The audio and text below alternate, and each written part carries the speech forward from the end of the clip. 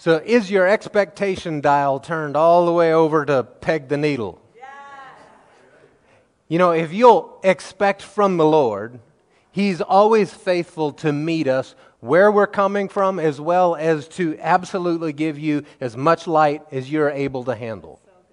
And so the ability of you and I to receive the light and to step into it is where we have to dig down into our heart and say, Lord, have your way. Submit ourselves to His will. Lord, reveal to me what you want revealed to me. Your kingdom come. Your will be done. All prayers that we pray over ourselves, right? So tonight we're going to have Pastor Jake Kale from Threshold Church, not far from here, a couple miles. Actually, come on up. And we are so blessed, so excited. I've known Pastor Jake now for maybe about a year, somewhere around about a year. And I've been so blessed by the relationship that we've had, just the opportunity to form in this last year. And there's several things about Pastor Jake that I really have learned to appreciate. Is he loves the Word, and he's a stickler for the Word. He wants to be anchored in the Word. It's important to him. And when I come across someone like that, I'm like, well, this is someone that I can walk beside, right? And that we can, because we're in the same region, Threshold Church, and our church, we're in the same place, and so we're on the same team, right? Amen. And it's such a blessing to have you here tonight. So I'm going to pray with you. Father, I thank you so much for our brother, for Pastor Jake, that you brought him to us tonight. And Lord, I just ask that you absolutely give him every word you want him to speak. Give him the illustrations, the scriptures, all of it, Lord. That your anointing is as strong as it needs to be. And Lord, that you give us the ears to hear, the eyes to see, Lord, and the willingness of heart. We just present ourselves to you and say, have your way in Jesus' name. Amen. Amen. Good evening, everybody. It's great to be here. Great to be here. Thanks, Pastor Sid and Jennifer and other friends here. I know Mr. Jake up here, Miss Karen, Kelly, Kevin. I know this couple over here. Awesome. It's just great to see this whole front row. There we go. And some other familiar faces. How many people have gone through the leadership training school or are in the leadership training school? Awesome. Look at that. I've had the honor to teach there a couple times over the last few years, a few times, and yeah, it's a real blessing to do that. So thanks for having me here, and I look forward to seeing what God wants to do. If you have your Bible with you, and I hope you do, turn to Luke chapter 4. Luke chapter 4. I was praying a couple nights ago about what direction to go with this message, and I really felt like the Lord impressed on my heart to share a message. I actually haven't preached on this exact topic, although I've kind of hit on some of the things around it in quite a while. But I felt like the Lord impressed on my heart to do a message on restoring the ministry of Jesus. So that's no small task that we have here tonight. Restoring the ministry of Jesus. We're actually going to cover quite a bit of ground. But I know you're used to getting into the Word with Pastor Sid. I know you're used to digging in, and so we're going to be in a couple different places here. We're going to start in Luke chapter 4. But yeah, I want to talk about the ministry of Jesus, what He did, what He commissioned us to do, how He wants us to continue on in His ministry that He gave us the example for. So in Luke chapter 4, verse 16, this is actually toward the beginning of Christ's ministry. This is after he had been baptized by John the Baptist, after the Holy Spirit had come upon him, and then he had gone into the wilderness, and he had been tested and tempted for 40 days. He was fasting, and then he comes back, and this is shortly after that. So this is right toward the beginning of his ministry. Verse 16, it says, he came to Nazareth, which we know was his hometown, right? The town that he grew up in, where he had been brought up. And as his custom was, he went into the synagogue. On the Sabbath day, he stood up to read. He was handed the book of the prophet Isaiah. And when he had opened the book, he found the place where it is written. Now he begins to read here. He's quoting from Isaiah 61. If you know the book of Isaiah, the prophetic book, he's actually quoting from Isaiah 61. He said, "The Spirit of the Lord is upon me, because the Lord has anointed me to preach the gospel to the poor. He has sent me to heal the brokenhearted, to proclaim liberty to the captives, the recovery of sight to the blind, to set at liberty those who are oppressed, to proclaim the acceptable year of the Lord." Then he closed the book and gave it back to the attendant and sat down. And the eyes of all who were in the synagogue were fixed on him. He began to say to them, "Today this scripture is fulfilled in your hearing." Do you understand the significance of what just happened in this passage? I mean, this is the claim that Jesus made here. He literally takes out the scroll of the prophet Isaiah, which is prophesying the coming of the Messiah. There's many prophecies of the coming Messiah throughout the Old Testament. All throughout the Old Testament, there's these prophecies about the one who would come. And there's different descriptions of him. Sometimes he's called the prophet. Sometimes he's called the anointed one. There's all these different descriptions. He's called a king. He's called a servant. All these different things. But Jesus is standing up in the synagogue, reading from the prophet Isaiah, and then he says, "This is me." Then he says, "This scripture is fulfilled in your hearing today." He's saying the words that Isaiah wrote down hundreds of years ago are actually speaking of me. He's pointing to me. That's what he's saying. Now, if you read the rest of the verses here, which we won't do, I'll just paraphrase, you'll see it didn't go over so well. Didn't go over so well. This is the first recorded sermon of Jesus in the book of Luke. There's others, Matthew, Mark, Luke, so we don't know the exact time frame, but there's the first recorded sermon of Jesus in the book of Luke, and he ends up, if you read the full text there, getting run out of the city, and they're about to stone him or throw him over a hill, and so that was Jesus' first sermon. Right? Think about it. It did not go over so well. That was his first experience preaching, right? They don't teach you that in seminary, right?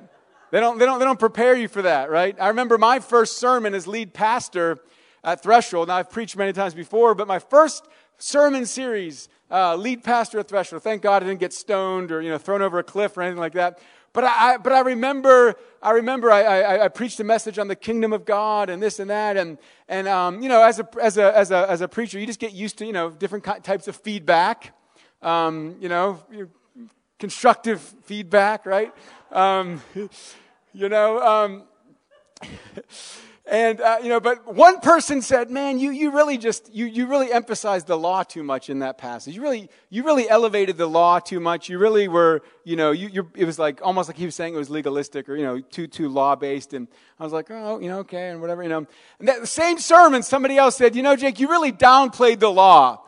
You really downgraded the law too much. You really were, you didn't emphasize the importance of." So I'm like, you know what? I learned a valuable lesson that day. You can't please everybody. So I'm just going to try to please God. I'm just going to try to please God. I'm going to try to do what he says. So that was a mild experience compared to Jesus' first experience preaching. He got run out. They were trying because, he just, what he brought, they just couldn't handle it. They couldn't take it. They couldn't understand it.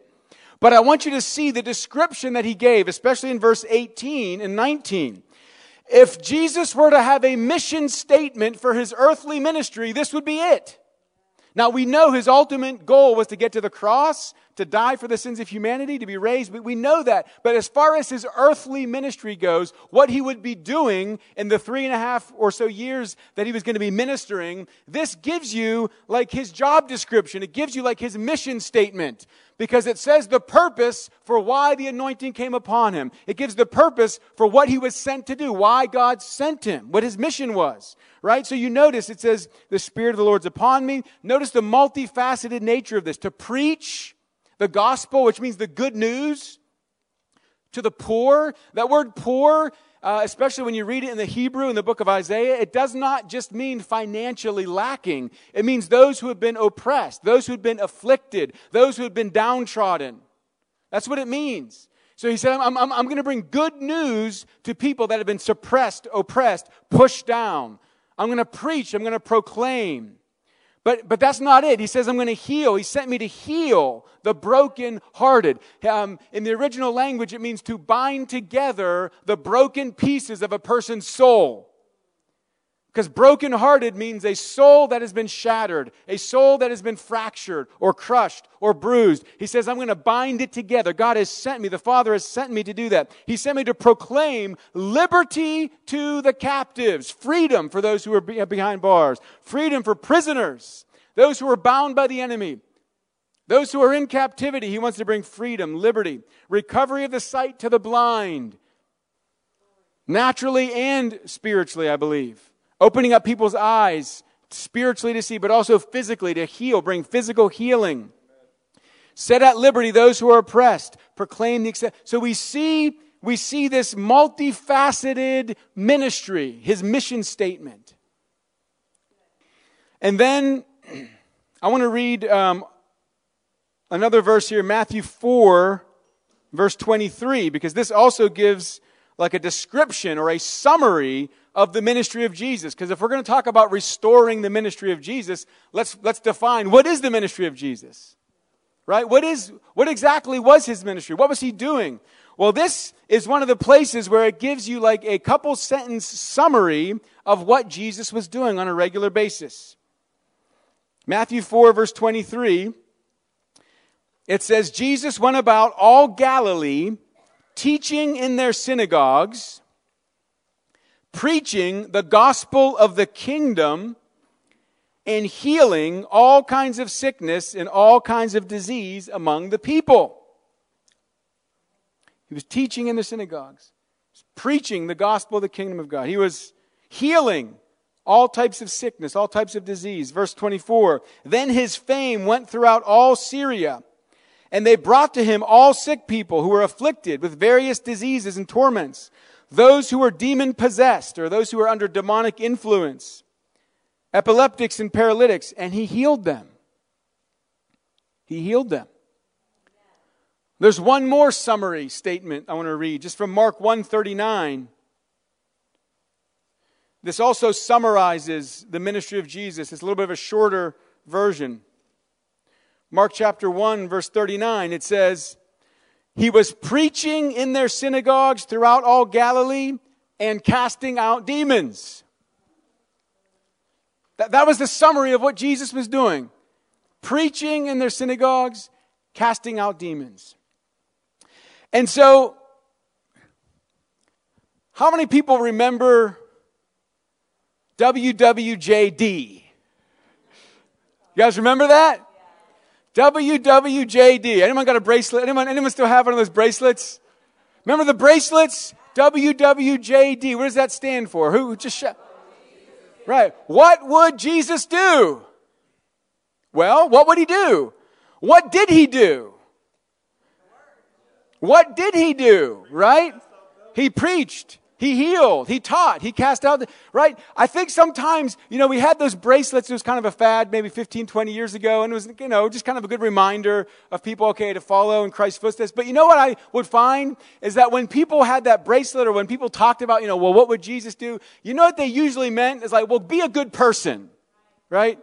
Well, be nice, right? Be nice, right? Or just, do the right thing, right? Make good choices. What would Jesus do? Well, when people talked about WWJD, they probably didn't think cast out demons. That probably didn't come to people's minds. Raise the dead. What would Jesus do? Well, he would raise people from the dead. What would Jesus do? He would preach the gospel of the kingdom of God. What would Jesus do? He would heal the sick. What would Jesus do? He would cast out demons. We know what Jesus would do. It's right in the scriptures. He would do the same thing he was doing when he walked the earth. Right? Because he's the same yesterday, today, and forever. He's not changing. The question is not, what would Jesus do? That is not the question. The question is, why are we not doing what Jesus did? That is the actual question. Why are we not doing what Jesus did? So just a little bit of my background to kind of give some context of how why this theme, this topic is so important to me. So, I grew up in a Christian family. My parents got saved when I was about 2 years old. I was young, and my parents had a real radical salvation experience. They were born again. It just changed their lives dramatically. It saved their marriage and really just, changed the whole course of our family line, really. And so I grew up going to church, but I grew up going to church that loved the teaching of scriptures. They loved the foundational doctrines. They loved, being grounded in the Word. But there was no demonstration of the Holy Spirit's power. There was no belief in healing for today. There was no belief in the gifts of the Holy Spirit. So I grew up never seeing anything supernatural, never seeing anything miraculous, never seeing anybody get healed, never seeing a demon cast out. It just never happened, was never talked about. So when I started truly pursuing the Lord, so, having grown up in a Christian family, I went to church, I, heard the gospel message, I understood the gospel message intellectually, like, yeah, I get it, Jesus had to come, He had to die for our sins, so we could be forgiven, He's the way to heaven. I understood that, but it didn't really change my life. It didn't make a real impact on my life until I was 19. It was May of 2002, 19 years ago. And I was 19 years old. I had a radical encounter with God. I was at a campus ministry retreat. I'd been living this double life. I'd been, I'm a Christian. Yeah, I grew up in church. I believe in Jesus. But I was living like the world. I was getting drunk. I was living the party lifestyle. I was living in sexual sin. I was not living a Christian life. I was living a double life, but yet calling myself a Christian. I was going to Bible studies. I was at Johns Hopkins University. I played football there. And I would, go to these Thursday night Bible studies, and I would just have these discussions. And then I would go and I would get drunk, and I would go party, and never saw anything wrong with it. I didn't even get convicted. I didn't even feel guilty. I was just living this sinful lifestyle. I just felt like this is just what everyone does. But I believe in Jesus. Yeah, He's the Son of God. He died for me. But I was not living a Christian life at all. End of my freshman year, I was invited to this campus ministry retreat, and it was an intensive study through the book of Mark. And long story short, the Holy Spirit began to really convict me of sin. I started to experience a true conviction for sin, and God drew me to a place of deep repentance, where I was really there was sorrow for my sin. There was repentance. I remember the last night I was talking to one of our leaders, and I just began to weep in repentance. I began to confess my sin to him. I began to pour out my heart. I began to weep, and I experienced God's love in such a tangible way. And in that encounter, I was radically set free from bondage to sin. I mean, strongholds were broken from my life. Things that had me bound were broken that day. It had never been a problem ever since. For these last 19 years, it was a powerful encounter with God. It changed my life. And from that place, I began to be hungry for the Word. I began to be hungry for the Word. I decided I was going to read the whole Bible. I decided I was going to read the whole Bible in 1 year. But my problem was when I started reading, I couldn't stop. So my 1 year plan literally turned into the 3-week plan. I read the entire Bible from Genesis to Revelation in 3 weeks, less than 1 month. Just devouring it, just hungry for it. I was so hungry for truth. I was so hungry for God. I was hearing His voice through His Word. This book is a living book. This is not just information on a page. This is not just historical text. This is the living Word of God. And when the Holy Spirit is illuminating it, God's voice comes through. And so I was hungry. I was pursuing God. I was learning how to pray. And I would read the Gospels, like some of the passages I just read. I would read the Gospels, and I would think to myself, interesting. It seems like everywhere Jesus went, He healed people. And I was like, I've never seen anybody get healed. Then I was like, it seems like everywhere Jesus went, He cast demons out of people. It seemed like it was really normal for Jesus. It was just kind of happening everywhere He went. I've never seen a demon cast out. Is this still going on today? Is this, what's missing here? Am I missing something? Is the church missing something? Is God still doing? All I was hungry for was truth. I had no preconceived ideas about these different doctrinal battles of what God's doing. I didn't understand that. I was just hungry for truth. And when I read the Gospels, I saw something. And not only was Jesus the one doing those things, but He also always empowered His followers to do the same things. Not only was Jesus healing and casting out demons and preaching the kingdom and doing all these works, he was training his followers to. He was training his people. He was training his disciples. Not just the 12. He expanded it to a larger group of people. We see that in Luke 10. He sent a larger group of 70 out. He was training. And then he commissioned the whole church to continue on his ministry. Let me suggest to you that the ministry of Jesus was never meant to stop. The ministry of Jesus was not meant to stop when he finished his earthly time, when he died, rose again, and ascended. That was just the beginning. You know what was supposed to happen after that? It was supposed to multiply. He was supposed to multiply. But as the church, we have so lowered the standard for various reasons. We've lowered the standard. Do you know that we are actually supposed to be like Jesus? Like, that's not just like a nice statement. That's not just like a bracelet you wear. That's not just like a theological dream. It's that we're actually supposed to be like Jesus. That's actually what the word Christian means. It means like little Christ, like those who are like Christ, those who are so close to him, they resemble him so much that they called them Christians. Like, we're actually supposed to be like Jesus. We've lowered the standard. Jesus referred to himself as a seed that would produce much fruit. In John 12:24, he's talking about how he was about to go to the cross, how he was going to die for the sins of the world, and he was kind of preparing the disciples for this. But he said, most assuredly, John 12:24, most assuredly I say to you, unless a grain of wheat falls into the ground and dies, it remains alone. But if it dies, it produces much grain. Now he's speaking about himself. He is the grain of wheat. When you plant a seed, what do you get? When you plant an apple seed, what do you get?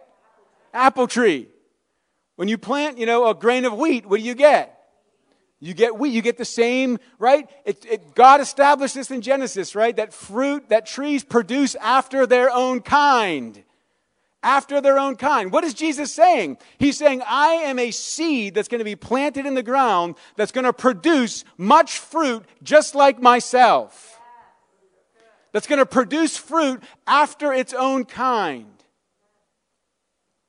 So we're actually called to be like Jesus. Now, there's certain ways that we're not ever going to be like Jesus. There's certain things about him that are unique. He is God himself. We are not, right? He's the eternal Son of God, right? He's the one who was the atoning sacrifice for our sins. None of us can do that, right? There's certain aspects about Jesus that are completely unique to him, that there's certain ways that we will not ever be like him, but there's certain ways that we are supposed to be like him. There's certain ways that we are supposed to be like him. I believe we're called to be like Jesus in our intimacy with the Father and our relationship with God. The same type of relationship that he had with the Father, he made the way for us to have with the Father. He made the way for us to know God in a personal way. He made the way for us to have intimacy with God and walk with him and live in true relationship with him. I believe we're supposed to be like Jesus in our character, in our holiness, in our integrity. We're supposed to be like Jesus with the fruit of the Spirit growing in us. I also believe we're supposed to be like Jesus as it relates to supernatural works. Supernatural works. Do we have any idea what God has given us? Do we have any idea what Jesus paid the price for? To make us a new creation, the Bible says. Right? He says, anyone who is in Christ is a new creation. Old things have passed. Behold, all things are new. Right? We are born again. You can no longer use the excuse, well, I'm just a human being. I'm just human. You can no longer just say, well, I'm just... nobody's perfect. Yeah, I understand nobody's perfect. We get it. We get that. I'm not talking about you're going to be perfect. And I'm not talking about you're going to be like Jesus, like at the snap of a finger. This is a lifelong process of us being conformed into his image. But what I'm trying to say is we've lowered the goal. where we don't even think it's possible. What Jesus made the way for this. Through the cross. The sinful nature, he takes care of it through the cross. The cross makes provision for our sinful nature to be crucified. It makes provision for that flesh to be done away with so we can walk in newness of life. The cross makes provision. He's given us the Holy Spirit, the same Holy Spirit that Jesus spoke about in Luke 4 that I read, where he said, the Spirit of the Lord God is upon me. That's the same Holy Spirit that lives in you and lives in me and that comes upon you and comes upon the same Holy Spirit. So what am I saying? We don't have any excuses. He's made the way. He's made the way. I mean, John 14:12, this passage challenges me so much. Most assuredly. He's saying, I tell you the truth. He's saying, this is a true statement. I say to you, he who believes in me, the works that I do, he will do also. And greater works than these he will do, because I go to my Father. Notice he said, he who believes in me. He didn't say, if you're an apostle, you'll do the works I did. He didn't say if you're a pastor. He didn't say if you're an evangelist. He said, he who believes in me. He left it open to any believer, all believers.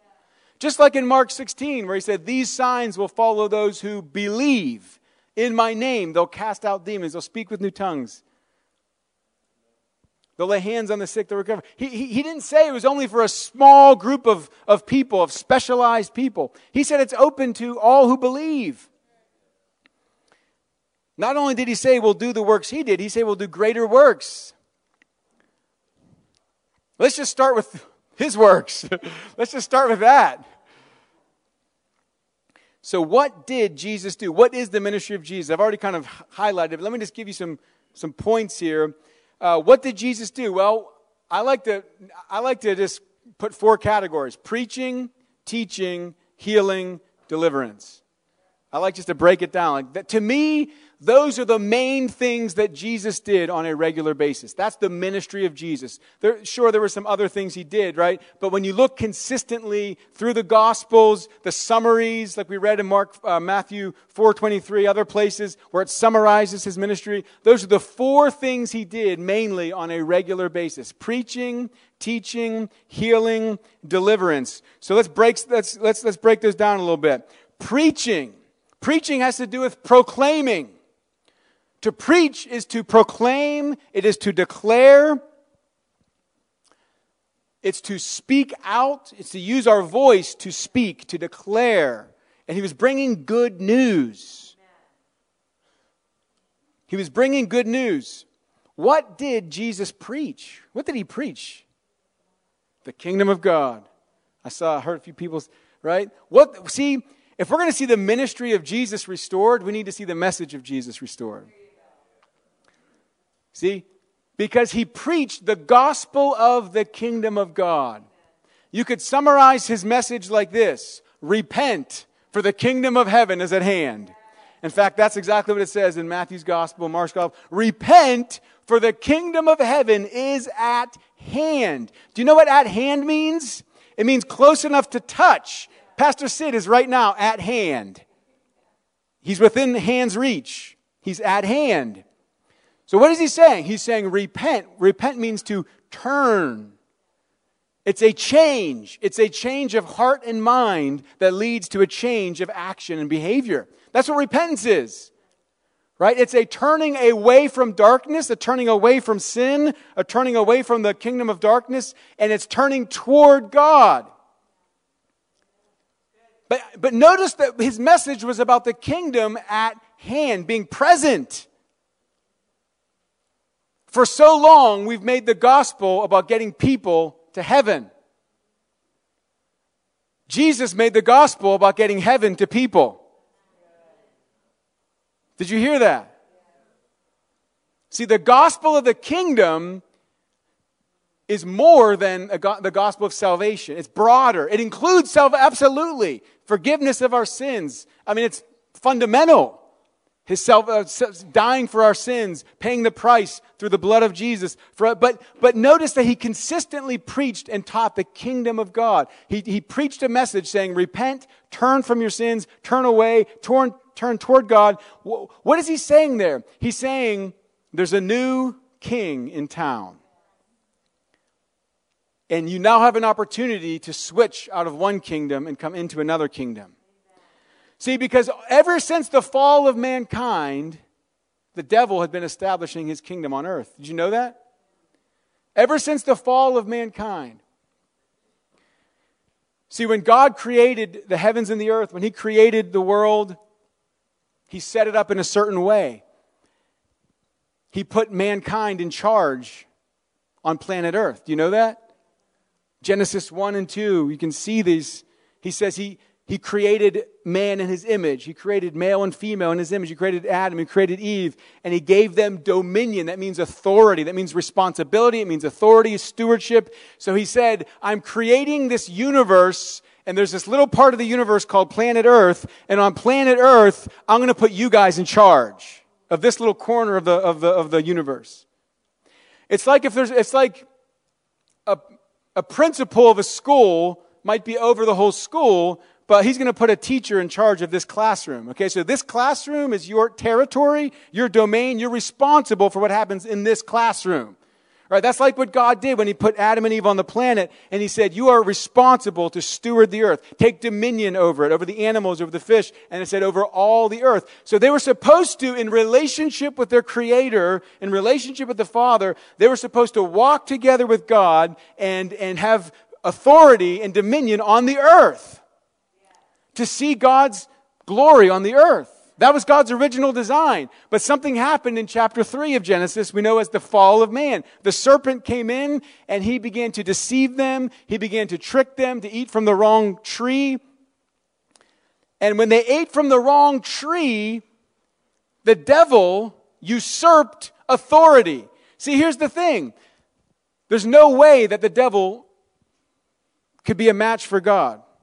So what did he do? He went to the ones that God put in charge.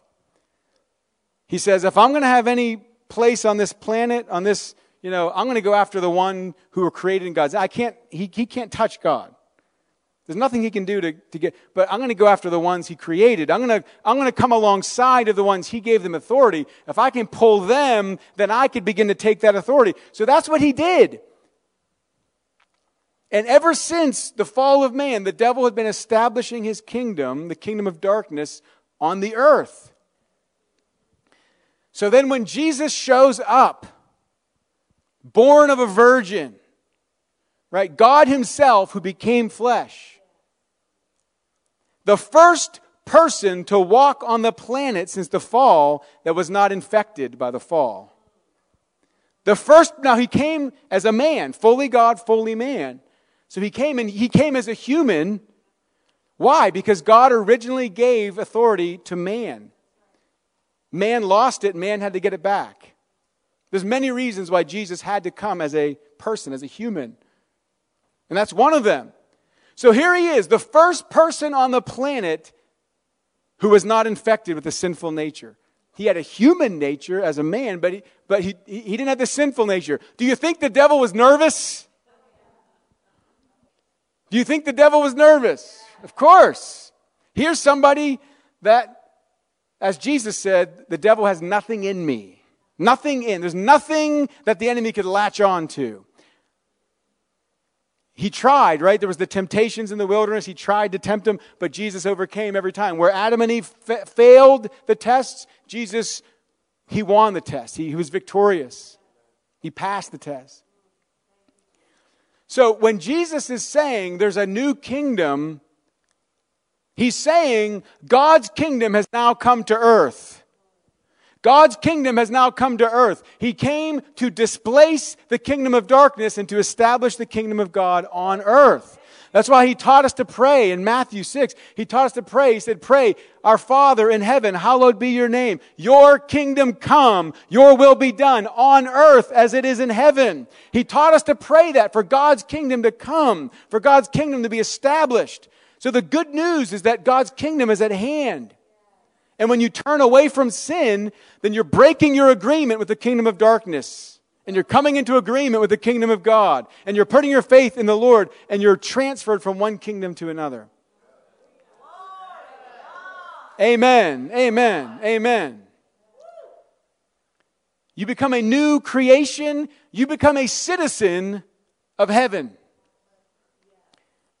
Each one of us who are believers in this room have dual citizenship. Do you know that? We're citizens of earth, the United States of America. I'm a U.S. citizen. And Paul said that he said our citizenship is in heaven. We are citizens of heaven and earth simultaneously. Paul said you are seated with Christ in heavenly places while we walk on the earth. See? Because he preached the message about God's kingdom coming. Now, I'm really way off my notes and just kind of going on tangents here. I hope you guys are all right.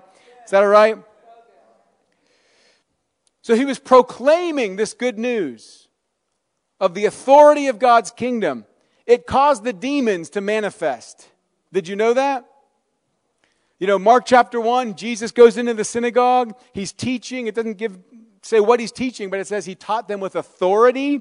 They recognized his authority. It was different. It was unique. There was substance to it. There was weight to it. It said there was a man in the synagogue with an unclean spirit, and this man began to have a manifestation. The demon began to shout out and say, "Leave us alone.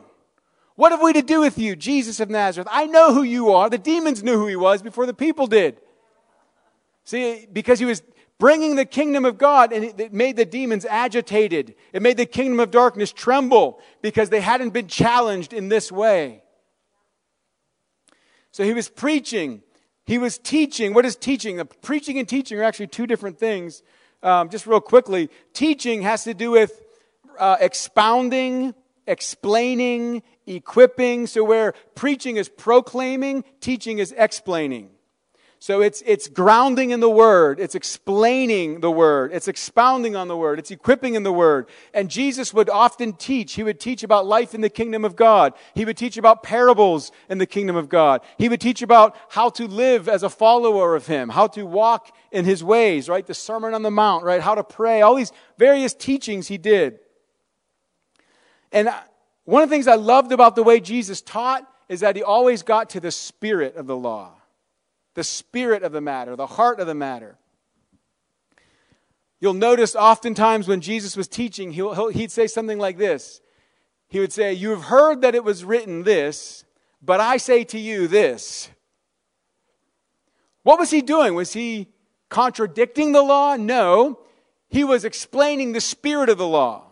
He was getting to the heart of the matter. Because the old covenant had to do with relating to God on the basis of law, but the new covenant that God ultimately intended through Christ was for us to be changed on the inside. For us to be changed on the inside. He got to the heart. He got to the spirit. He got to the motive. So he was preaching. He was teaching. He was healing, right? We saw this we could see many scriptures. We read just a few. But he was healing. There were so many miraculous healings in his ministry.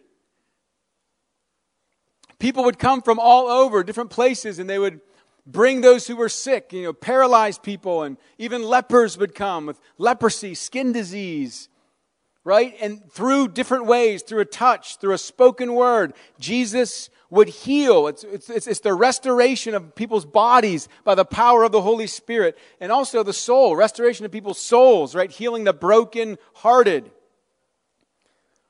Now, I remember when God began to lead me into praying for healing because, again, it wasn't part of my church upbringing. And so, to be quite honest, because I had grown up in a church that I never saw anything supernatural, my initial response to healing and people talking about healing was skepticism. Just being honest. When I would hear somebody tell a story or a testimony, "Oh yeah, this person got healed," I was like, "Really? Are you just being honest?" I was skeptical. I thought, you know what? If real miracles were happening today, they'd be on the news. I know better now.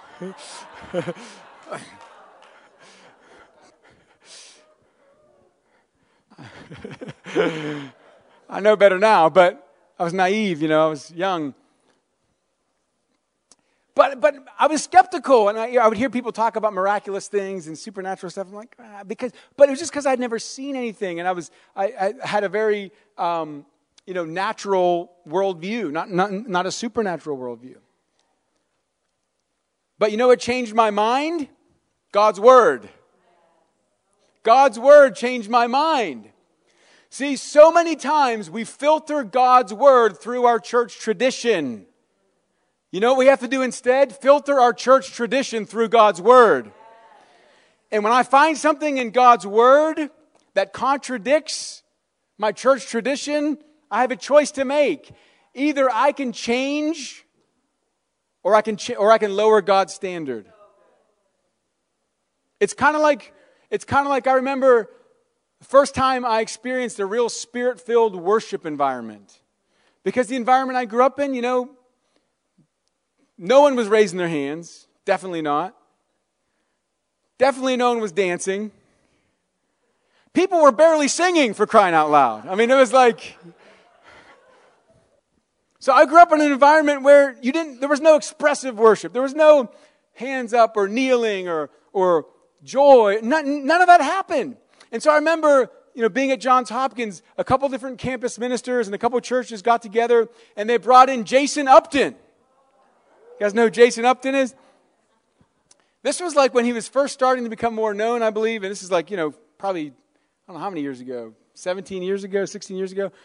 So they brought in Jason Upton, and I was like, I'm going to go to this, and whoo, man, what planet did I go to? People are hands up, and they're dancing, and that was the first time I lifted my hands in worship. Woo! This freedom, I just lifted my hands in worship. Now I love to lift my hands in worship. But you know what the truth is? Expressive worship is what the Bible teaches. We read the Psalms, right? We read the Psalms. We read the New Testament. We read the Old Testament. Worship is meant to be expressive. And it doesn't mean you always have to do outward things. Sometimes we're being still. Sometimes we're being quiet before God. But it also says, shout out to the Lord with a voice of triumph. It also says, lift up your hands in the sanctuary. It says, praise the Lord with dancing. Praise the Lord with the cymbals, right? All these different expressions. And so I bumped into something that was different than my tradition, but I had to change. I had to change. See, God doesn't adapt to our culture. We adapt to His. I mean, how much more could have He already done for us? I mean, He came as a man to this earth. I mean, he adapted to our culture. He did everything He could. But as far as obeying Him and following Him, we yield to His ways and His culture and His word. And so when it came to healing, even though I had no belief in it and I was skeptical about it, I couldn't get past it in the Scriptures. I couldn't get past the Gospels where Jesus, I don't see any examples where Jesus told somebody no when they asked Him for healing. I couldn't find any. I saw the promises, even in the Old Testament, even in the law, the promises for a covenant of healing. And in the Psalms, He forgives my sins. He heals my diseases. I saw the promises in the book of James, anoint with oil, pray the prayer of faith. Everything for me in the Scripture was pointing to the fact that healing should be happening. That healing should be normal. And so my mind was being renewed by the Word of God. And then I came across some books, some of the old timers, like Smith Wigglesworth. He'll mess with you. John G. Lake. But even before that, people like Andrew Murray or others, they had this belief in divine healing. And I was like, man, these are like Andrew Murray. He's a solid person. He's as solid he's as solid as you can get. Because in my mind, healing, it was flaky, and, I just had all these misconceptions. So I came to a point where I had to put a stake in the ground, and I had to say, I believe that God heals today. I believe healing's meant to be normal. I believe that we're supposed to be seeing healing, and I'm going to step out and believe for healing. And even if I don't ever see it happen, I'm going to do it. I'm going to pray. I'm going to step out. So here I was probably a junior in college now. This is probably a year or two after my conversion, and I'm helping to lead our campus ministry. We had a Bible study and Christian athlete group, and so I just started praying. Anytime somebody needed prayer or had a problem in their body or was sick, I was like, well, let me pray for you. Let me pray for you. And so I started praying for people. I got this little bottle of anointing oil, and I said, I'm going to anoint with oil. I'm going to pray. And so I started praying for people, and, at first, guess what happened? Nothing. Nothing. I was kind of getting used to nothing happening, to be honest. I was kind of like, oh, okay. But I was like, but I'm going to stand on God's word. I'm going to stand on what God says. I'm going to keep doing it because it's out of obedience to God's word. So I'll never forget the first healing that happened. There was a guy that came to our group, our Bible study. He was on the wrestling team. He came on crutches. He had chipped a bone in his shin. He had done something in his shin. I don't think it was fully broken, but it was like chipped, and he had to be on crutches for the next, I don't know how many weeks, several weeks. And so he was there, and he was telling us what happened, and he said, hey, would you pray for me? Yeah, I'll pray for you. So at the end of the service, or the end of the Bible study, I pull him aside, and we look at the Bible, look at some scriptures. I take out my anointing oil, I pray for him and lay hands, and I didn't feel one thing. I didn't feel like anything. I didn't feel any special faith or any power, anointing, and as far as I knew, nothing happened. I prayed, and then I went and I left, and I couldn't tell if anything happened. But just probably 10 or 15 minutes later, he called me. He was like, Jake, guess what? I'm healed. I was like, what do you mean? I was so used to not seeing healings. I was like, I was surprised. He was like, I just walked all the way home, no crutches. The pain's completely gone. I'm completely healed. He never had to use the crutches again. He was healed. I remember just went down on my knees and I said, God, thank you. And ever since that time, I've seen many healings, many different types of healings. I've seen broken bones healed. I've seen stomachs healed, lungs healed, legs grow out. I've seen, various types of healings. Now, I still many times pray and I don't see a healing, right? But I long for the day when we are surprised when the healing doesn't come, instead of being surprised when it does come. I was like surprised that first time. I was like, wait, what? Like, it actually happened? Like, wait, it worked? Like, I long for the day when I'm surprised when the healing doesn't happen instantly. I'm like, oh, wait, what's wrong here? Wait, let's do this again, right? So healing, I believe, is meant to be normal. Here's the thing. We cannot lower God's standard to our level of experience. We can't lower God's standard, God's promises, God's word to our level of experience. Instead, we have to raise our experience to God's standard, to the standard of God's word. So if I see Jesus, my example, healing people everywhere he went, and him saying, you're going to do the same thing, then he's my example. And so if I'm not seeing that, rather than coming up with all these theological excuses and reasons and all these different things that really probably are just unbelief or disappointment just disguised as wisdom, or rather than doing that, I'm going to say, you know what? I don't know why I'm not seeing as many healings as Jesus, but I'm going to keep pressing. I'm going to keep contending. I'm going to keep praying until my level of experience gets higher and higher and higher. I'm going to keep pushing through. So he was preaching, he was teaching, he was healing. By the way, how long am I supposed to preach here, Brother Sid? Am I? You guys all right here? It's dark, okay? Come on, there we go.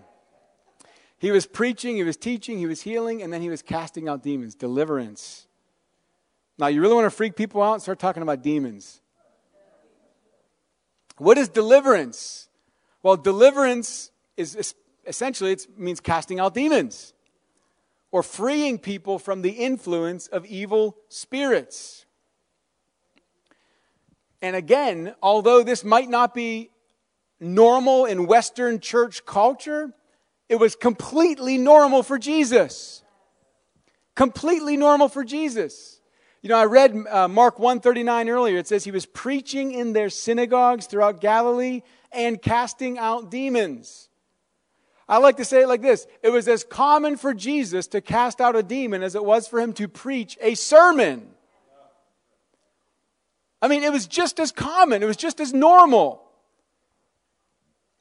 So again, in my journey, I'm seeing this and I have no understanding of it. I have no grid for this concept of casting out demons. I believe that demons must be real because they're in the Bible, and so they must be real, but I have all these misconceptions. See, this topic, there's so much confusion on this topic. There's so much fear. There's so much stigma, misunderstanding. You know, Scripture says, my people perish for lack of knowledge. I believe it's very true in this area of spiritual warfare and deliverance and getting free from demonic influence.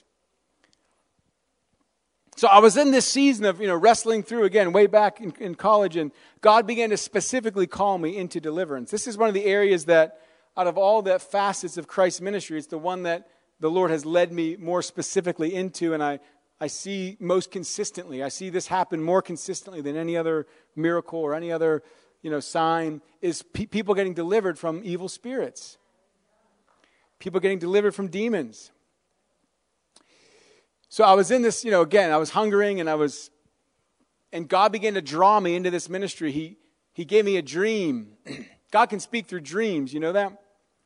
Now, not every dream is from God, but God can speak through dreams. And I remember when I was in this time of asking God, how come I've never seen a healing? How come I've never seen a demon cast out? Well, that very night, on a very night while I was just been wrestling through those questions, I had a vivid dream. A vivid dream. And in this dream, I was eating at an all-you-can-eat buffet. Someone say Shady Maple. I was eating at an all-you-can-eat buffet, and I was hungry, and so I got up to get more food. As I got up from my seat and I began walking to the buffet, out of the corner of my eye, I see a person there, had a very dark appearance and a kind of an evil look in his eyes. And I just kind of noticed him, and I made my way to the buffet. I got my food. I went back to my table. I sat down, and as I'm sitting there beginning to eat, this man begins to walk toward me. He begins to take steps in my direction. Again, this is all in this dream. And as he's walking toward me, I stood up. He's standing up, and I instantly knew he had an evil spirit. I just had a discernment. I knew that he had a demon. And right as I had that knowing, that discerning, I felt this well of power, like in my belly, just like well up, this well of power just kind of come up, and this boldness come over me. And I said, in the name of Jesus, I command you, come out of him. And all of a sudden, this man started to heave, kind of manifest and heave, and something left from out of his mouth. The demon came out of him.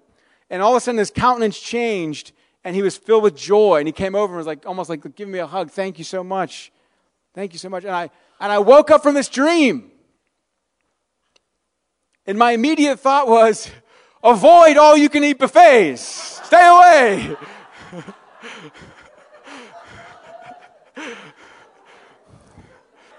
Whatever you do, don't go to the buffet. My honest response, there was two things. My honest response was, one, I knew this dream was from God. Two, I was afraid to meet this guy. Not joking. I literally, the next week, throughout the next couple of days, I was walking around wondering, am I going to meet this person? Am I going to see this person in real life? I could never imagine myself casting out demons. I could never see myself doing this.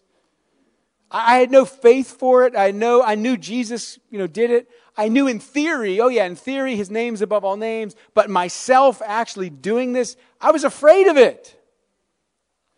But it was a prophetic dream that was symbolizing God's calling on my life to move into this area of ministry. And the buffet represented the feast of God's word and the teaching I was going to receive that was going to begin to equip me, that was going to begin to teach me. And then God was going to begin to give me an anointing and a discernment and the power of his spirit to begin to see people set free. And for the last 16 years, I've seen people delivered from demons everywhere I go. In fact, tonight we're going to have a time of ministry for deliverance. We're going to have a time of corporate ministry for deliverance. I believe people in the room are going to be set free tonight of things. See, because we have so many misunderstandings about this topic.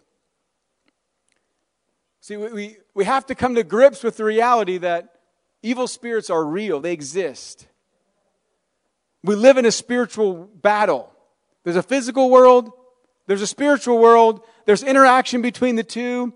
And here's what I began to see is that not only are demons real and demonic influence is real, but it's actually common.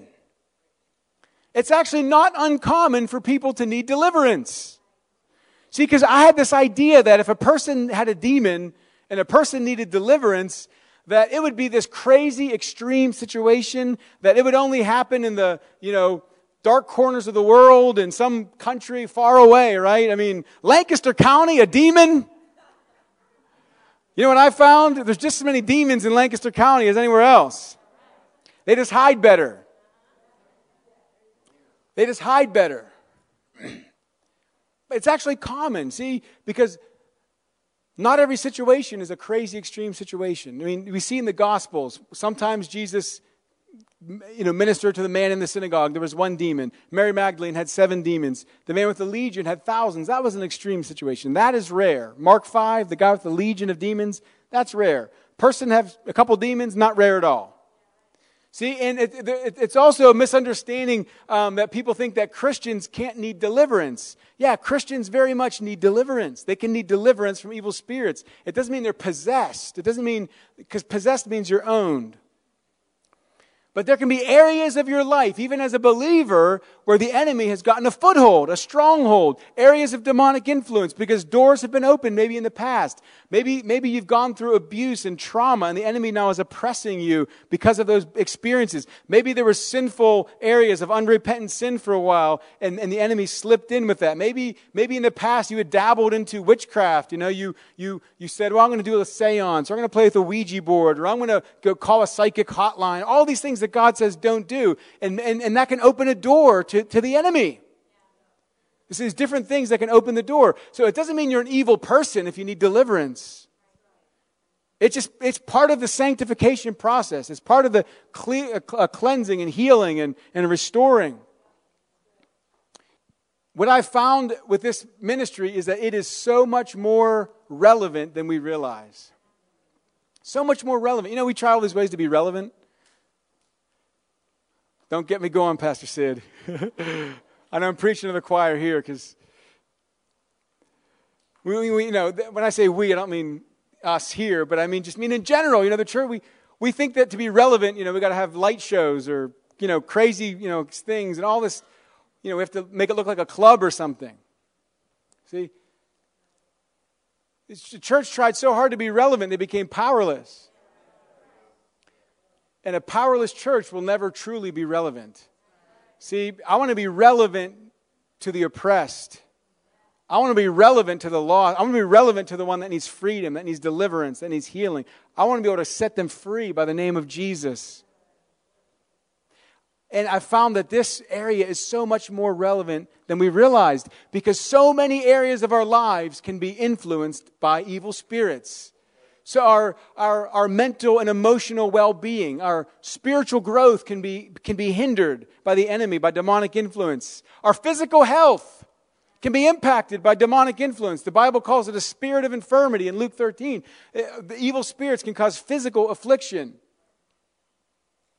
Our relationships, all these areas can be impacted. I've seen so many examples. I've seen people delivered from pornography when an unclean spirit was cast out. They'd had years and years and years of pornography addiction. They could not get free of it. They were up and down, up and down, up and down. And then in one encounter with God, an unclean spirit was cast out of them, and they then walked in freedom. See, they were in bondage. Now, they have to be repentant. You have to be repentant. It doesn't mean you can just say, well, the devil made me do it.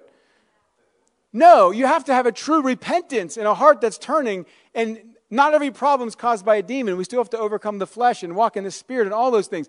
But in some people's situations, the missing link is deliverance. I just had a testimony. I was in Washington State a month or so ago doing a deliverance weekend with a church outside of Seattle. And I just talked to the pastor a couple days ago, and they got more testimonies that have come in. There was a guy that had been an alcoholic for years that was delivered from alcoholism in the corporate ministry time. Addiction to alcohol was broken from his life. He was delivered from it. People that were delivered from depression. People that were delivered from past trauma. I've seen people delivered from addictions, from eating disorders, from suicidal thoughts, tormenting thoughts, depression, anxiety, fear. All these things. We've seen people set free. God's going to bring freedom tonight. God's going to bring freedom in this place tonight. I'm going to do my best to try to move quick here so we can get to some ministry. But I do just want to kind of move into just a little bit of teaching on, okay, well, how? Right? So what is the ministry of Jesus, right? Preaching, teaching, healing, deliverance, right? That's great, but how do we do it? How do we begin to take steps? Well, how did Jesus do it, right? What was his model? See, it's so important for us to understand that Jesus functioned on the earth as a man. He did his miracles. Now, listen very clearly. Jesus is God. Jesus never stopped being God. Right? But there's a mystery here where he is fully God, fully man. But when you read the scriptures, and when you look at various scriptures, I'm not going to, for time's sake, I can't get into all of it, but you can see that Jesus, I used to think, well, of course Jesus could do this because he's God. Of course Jesus could heal the sick. Of course he could walk on water. Of course he's God. So, that doesn't leave us any hope, does it? Because last I checked, I'm not God. But Jesus said we're going to do it too. And the disciples did it. They weren't God. Peter did it. Philip the evangelist did it. He wasn't even an apostle. Peter walked on water for a little bit. But he did. See, because we have this idea that, of course, Jesus could heal everybody because he's God. Let me tell you something. Jesus functioned on earth as a man empowered by the Holy Spirit. Why do you think he needed the Holy Spirit to come upon him? Right? It says in Acts 10:38, God anointed Jesus of Nazareth with the Holy Spirit and with power, who went about doing good and healing all who were oppressed by the devil, because God was with him. It was because of the power of the Holy Spirit upon him. That's why he could be tempted. That's why he could get hungry. Because he was functioning as a man, right? He chose, out of his own choice, he limited himself to be a human. So while he was walking this earth, he wasn't exercising his divinity. Even though he was still God, he wasn't exercising his divinity. He was doing it as a man because he was showing us how to do it. So how did Jesus operate? Well, he showed us the way. And I'm just going to give a couple quick points. I'm going to try to go through this real quick, and we're going to go into some ministry. The first thing is intimacy with the Father. Okay? Jesus functioned out of relationship with God. That was the foundation of everything he did. You remember in John's gospel, he would say things like, I only do what I see my Father doing. I only say what I hear my Father saying. We see examples of Jesus getting away to pray often in the scriptures. Mark 1, an example, early in the morning, he got away and he went to pray. Luke chapter 5 said he often withdrew to the wilderness and prayed. Why? Because he was getting alone to spend time with the Father. He was getting alone to pray. He was being with the Father. He was having prayer, intercession, relationship, intimacy with God. He was walking in that place. True ministry flows out of intimacy with God. Right, so if we want to grow in the ministry of Jesus, we have to grow in our intimacy with God. We have to grow in the secret place. We have to grow in devotion to him. We have to grow in getting to know him, because we only can become more like him as we spend time with him. As we spend time with him, we're transformed into his image from glory to glory. As we behold his face as in a mirror, it says. We behold his glory as in a mirror. We are transformed from glory to glory as we spend time with the Father, as we spend time with Jesus, that's how we can grow and begin to step more into this. Another key that we see in the ministry of Jesus was compassion. You know, it's easy to get excited about miracles, right? It's easy to say, yeah, I want to see miracles. Who doesn't want to see healings, right? Who wouldn't want to see more healings or miracles, right? But it's not just about wanting to see that, it's why. What's our motive? See, Jesus was motivated by love. Jesus was actually moved with compassion. It says over and over in the Gospels, it would say Jesus moved with compassion. Like when he healed the leper, the man with leprosy came and he said, Jesus moved with compassion, reached out his hand and said, I am willing, be cleansed. Or Jesus saw the multitudes and it said he was moved with compassion because they were like sheep having no shepherd. So he taught them. Jesus saw the woman, the widow whose son had died, and it said he was moved with compassion. So if we want to step into the ministry of Jesus, let's ask for the heart of God. Let's ask for God's love to motivate us. Let's ask for God's love to be the driving force, the foundation, that we're rooted and grounded in his love, because then we can have that same heartbeat. Intimacy, compassion, but then also authority. Remember I said that Jesus, he said he taught with authority. But his whole ministry functioned with authority. He exercised dominion over Satan, over sin, over temptation, over sickness, over demons, over death. He was exercising authority. Do you notice that none of the times that Jesus healed people in the Gospels were done through intercessory prayer or supplication type prayer? You know what I mean by that? Like, he didn't say, Father God, I ask you to heal this leper. No, he looked at the leper and said, be cleansed. That's authority. When the man was paralyzed and was brought to him, he said, take up your bed and walk. See, he used commands. He used commands. But you know what's interesting? Is that the early church did it the same way.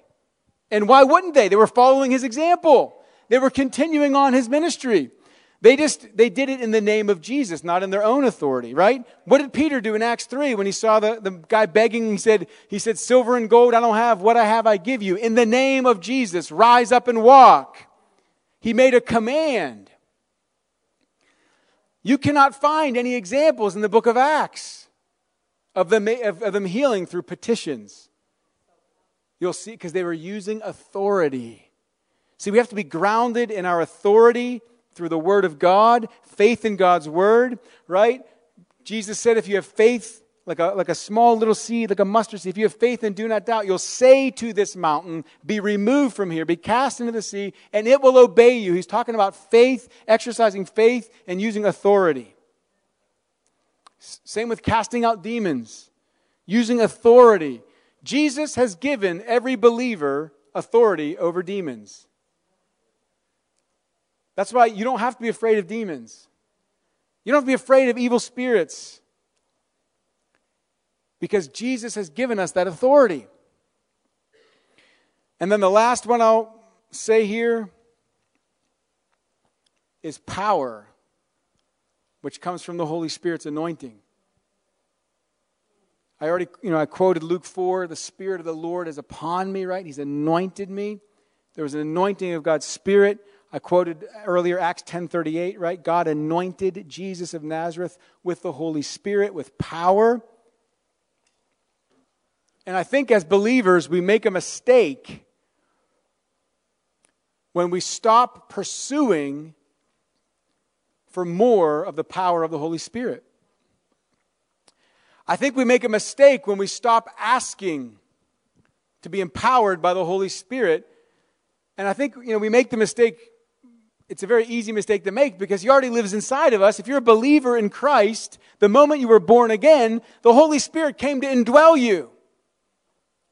So we think, well, I already have the Holy Spirit. Well, it's true, you do. So why am I praying for more? My answer is simple. My shadow's not healing people yet. Peter's shadow was literally healing people. Paul's handkerchiefs were casting out demons. It's in the book of Acts.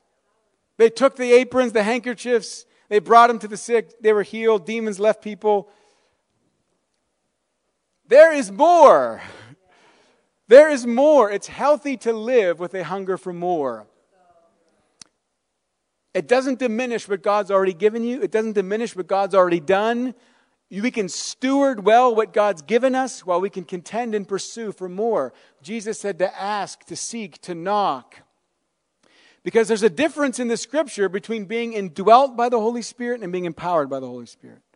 The Holy Spirit indwells you at salvation, but then He comes upon us. There's baptism of the Holy Spirit. But you'll see the pattern in the book of Acts. They were filled with the Holy Spirit on more than one occasion, multiple times. So I believe it's good, it's healthy to have a hunger for more and to say, God, pour out your Spirit upon me afresh.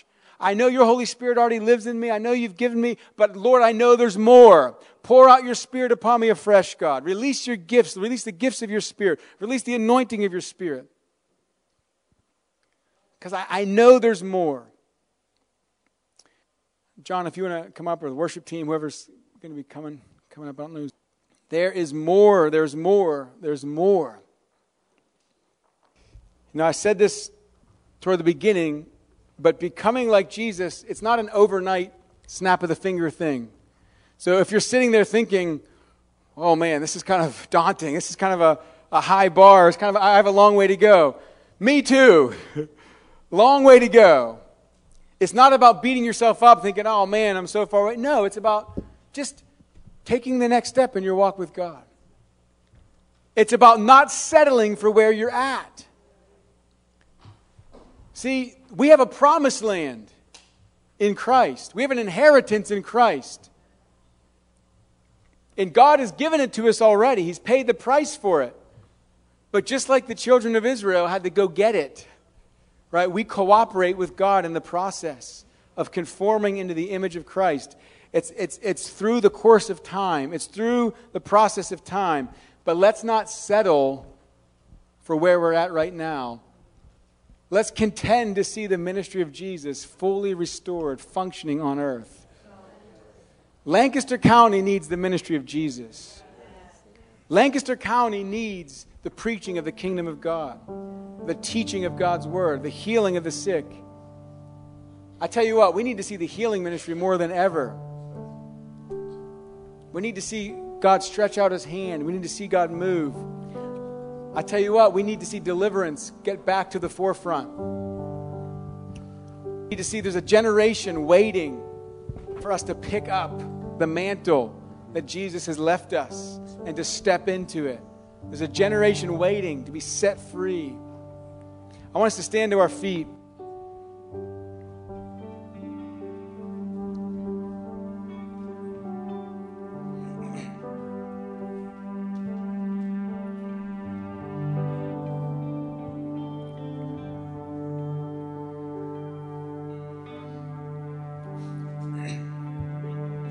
Can we just begin to pray for a minute? Can we just begin to ask for the Holy Spirit's presence and power just to move through this place, to fall in this place? Just begin to pray. Just begin to pray out. Begin to pray out. Begin to lift up your voice. You can just pray in the Spirit, pray in English, pray in whatever language you want to pray in. Just pray out. Father, I ask for the power of the Holy Spirit, God, to fall in this room, God. Father, I ask for your anointing, your power, your manifest presence, God, to move in this place. Lord Jesus, that you would walk among us, that you would move among us, God, that we would see your ministry restored in this hour, God. What you want to do, Father. Thank you, God. Lord, I ask right now that you would draw each one of us here, God, into deeper places of intimacy with you, Lord. God, to know you more, God. God, to know you more. Just begin to lift up your hunger to God, that you just want to know Him. God, I want to know you, God. I want to know you, God. I want to walk with you, God. Lord, I want to have a face-to-face relationship with you, God. I want communion with the Holy Spirit, God. Begin to ask Him to give you His heart. God, I want that compassion. God, fill me with the compassion, God. Lord, fill me with your love, God. Fill my heart with your heart, God. I want to be moved with compassion. I want to be motivated by your love, God. Lord, I pray right now in this place for encounters with you, Jesus. Thank you, God. Thank you, God. Lord, I pray for a revelation of kingdom authority of your authority, the authority of your name, Jesus, the authority of your kingdom, Lord. Let me walk in faith, God. Let me walk, Father, taking authority over the enemy, taking authority, God, over sickness and disease, Father, because you've paid the price, Jesus. You've made the way. God, I ask for a fresh baptism of the Holy Spirit. Come on, let's begin to ask for a fresh baptism. God, we need your Holy Spirit. We need your Holy Spirit, God. God, I ask for the baptism of the Holy Spirit to fall in this room, God. Lord, let the fire of the Holy Spirit move, Lord, right now. Let the power of the Holy Spirit, God, the anointing of the Holy Spirit rest upon each one, God. Lord, that you would anoint us to continue the ministry of Jesus. You would anoint us, God, to preach good news. You would anoint us to heal the broken heart, Lord, to set at liberty those who are oppressed, God. Lord, release the power of the Spirit of God. Let it fall in this place right now.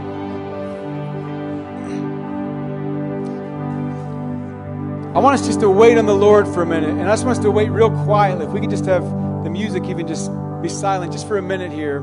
We'll have you come back in a minute. But I just feel like we're supposed just to wait on the Lord. Let's just ask for the Holy Spirit's power just to move upon us. God, I ask for your Holy Spirit to come, Lord. Jesus, I pray for commissionings tonight. Jesus, I pray that you would move through this room. You'd walk through this room.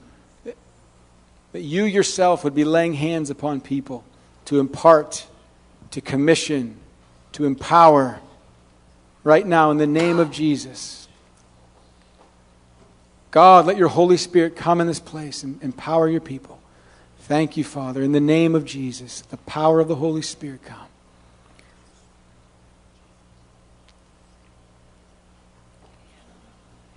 God, I pray even for the gifts of your Spirit, God, to be just released, to be stirred up, Lord, that we'd fan into flame the gifts of God. God, I pray for gifts of healings, Lord. God, we need to see your healing touch. We need to see you stretch out your hand and heal.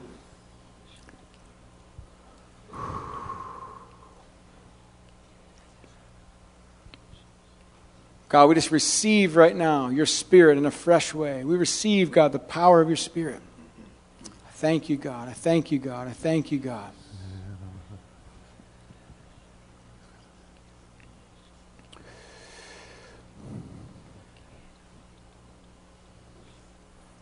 Thank you, Jesus. God, let your light shine. Let your presence fill this place. Fill our hearts. Thank you, Father. We're gonna move into just a time of ministry for deliverance. And I know I only taught on that for just a couple minutes, but I have faith for God to move. His kingdom is at hand in this place. I believe there's people here in this room that you're going to get set free from areas of bondage or oppression or torment that have been just nagging at you. It doesn't mean you're possessed or it doesn't mean you're an evil person. The enemy has been oppressing or afflicting or keeping you enslaved to different things, and God wants to set you free today in Jesus' name. So God, I ask that you'd release the anointing of the Holy Spirit that sets captives free today. God, I pray a release of the anointing of the Holy Spirit that heals broken hearts, God. Lord, I thank you even tonight that you're going to bring healing to people's hearts and minds where there's been past abuse, God, and traumatic experiences, Lord. You're going to bring healing, Father. I thank you, Lord, in Jesus' name. I'm going to lead us through a prayer for deliverance. You can begin to play in the background again, just gently. I'm going to lead us through a prayer of deliverance. And I like to use James 4, verse 7 as a kind of a framework. James 4, verse 7, it says, "Therefore submit yourselves to God, resist the devil, and he'll flee from you." Those are really two parts of this prayer for deliverance. The first part is just yielding ourselves to God, saying, "God, I belong to you. God, I'm submitted to you. Jesus, you are completely Lord of my life." That means if there's areas that we need to repent in, we come in repentance. If there's areas of sin that we've been living in or deception, we come into the light, we confess sin, we repent of sin, we turn from it. That means if there's people we need to forgive, we release them to God, we forgive. That's part of us submitting ourselves to God, is that we are forgiving people that have sinned against us and hurt us. It doesn't minimize what they did. It doesn't mean it was okay. It doesn't mean you have to allow yourself to get abused, but it means you can release them to God. You can forgive and release. That means we renounce anything from the kingdom of darkness. See, that's what we're going to do. And then we resist the devil. That means we take authority over anything from the kingdom of darkness. Any unclean spirits, any demonic influence, we command it to go in the name of Jesus. I just see the Holy Spirit touching people in the room, and even right now, even some people are starting to get free of certain things. I see the Lord beginning to heal hearts. I thank you, God. I thank you, God. So what I want to do is I'm going to lead us through this prayer of deliverance. We're going to do it all together. We're going to all pray through it together. We're going to do it out loud. We're going to do it with authority. We're going to do it with faith.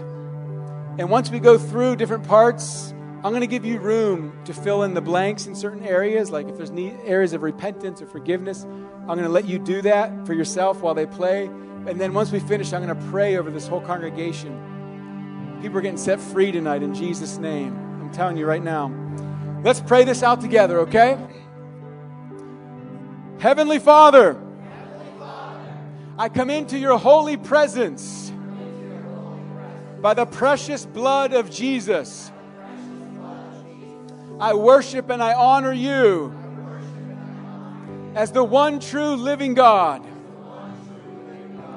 And I submit myself to you with Jesus as my Lord. I thank you for your grace to me. And I ask for the Holy Spirit to come upon me and bring deliverance to me in the name of Jesus. Now we're just going to affirm our faith in Christ. We're just going to make some basic declarations of affirming our faith in Christ right now. Just say this out. Say, Lord Jesus Christ, I believe that you are the Son of God and that you're the only way to the Father. I believe that you came in the flesh, that you died on the cross for my sins, and that you rose from the dead. I thank you for your finished work, that you came to set me free from the power of sin and to deliver me from the kingdom of darkness.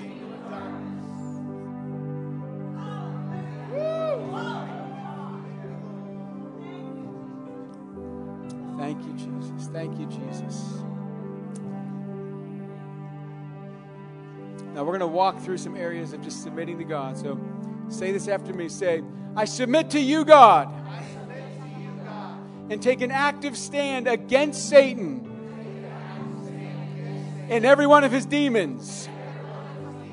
I totally renounce and repent of all sin. I come into the light, confessing my sin to you and holding nothing back.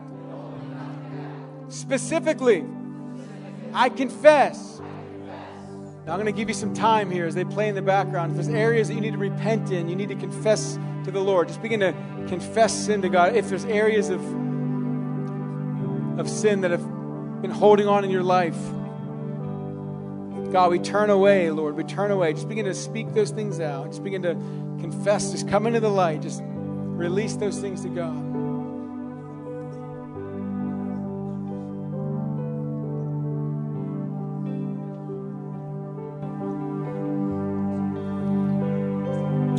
Holy Spirit, would you just convict us, God, of areas we need just to turn over to you, God. We need to turn in our hearts, God. Help us to walk in genuine repentance, God. That heart change, that change on the inside, God. Not just trying to change our behavior, Lord, but change our hearts, God. Change our hearts, God. Just ask God to give you a new heart. Ask God to give you a new heart. Ask Him to put His Spirit within you. Ask Him to change you on the inside. Not just about your behavior, not just about trying to do it on your own willpower, but by His grace. Thank you, Father. Change my heart, God. I turn away from sin, God. I turn away from all darkness. I turn away, Lord. I turn to you, Father. Thank you, God.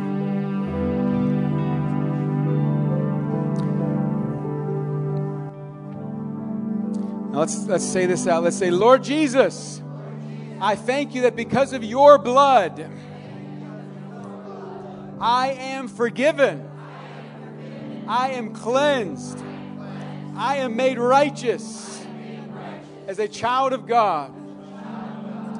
Just begin to thank Him. Just begin to thank Him. Just begin to thank Him. We thank you, Father. Thank you, God. Thank you, God. Thank you for the blood, Jesus. Thank you that your blood cleanses, God. Thank you for forgiving me, Lord. Thank you for washing me white as snow. Thank you for lifting that burden of sin, God. Lifting that debt I could not pay, God. Thank you. It's by your grace, God. It's by your blood, Jesus. Thank you, God. Thank you, Father. Thank you, God. Now we're going to walk through some forgiveness, just releasing people to the Lord, just between you and God. Just forgiving people that might have sinned against us or hurt us. Some of us even in pretty painful ways, but we're going to release it to God right now, okay?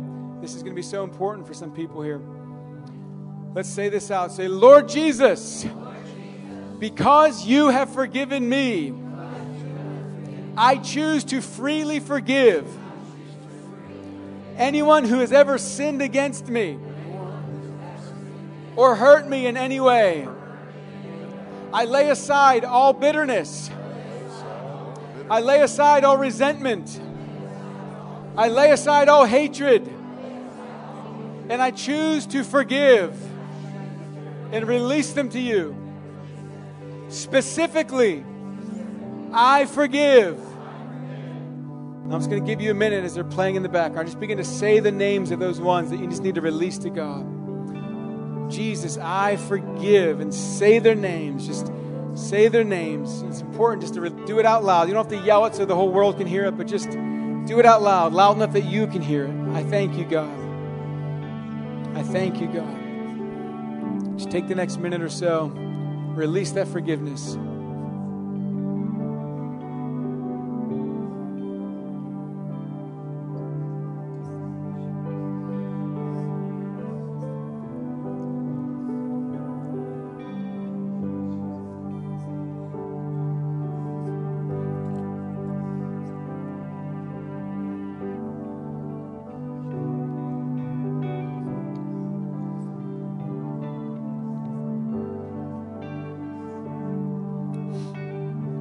Thank you, Father. We choose to forgive, Jesus. We follow your example, Jesus. When you said, Father, forgive them. They don't know what they're doing. We just release them to you, God. God, I ask you to release healing in the hearts of people right now, Lord, where there's been damage done, God, through betrayal, through trauma, through abuse, God, God, I ask for the healing anointing to move in this place right now, healing people, healing bodies, God, healing souls. I believe the Lord's touching souls even right now. I just feel His presence. God, I release the oil of the Holy Spirit to bring wholeness. I just speak to the hearts of people. I speak to the minds. I say, be made whole in Jesus' name. Any areas of brokenness in the soul where there's been shattering, Lord, be made whole in the name of Jesus. Be restored. I thank you, God. Your word says you restore my soul. You restore my soul. I thank you for healing, Lord.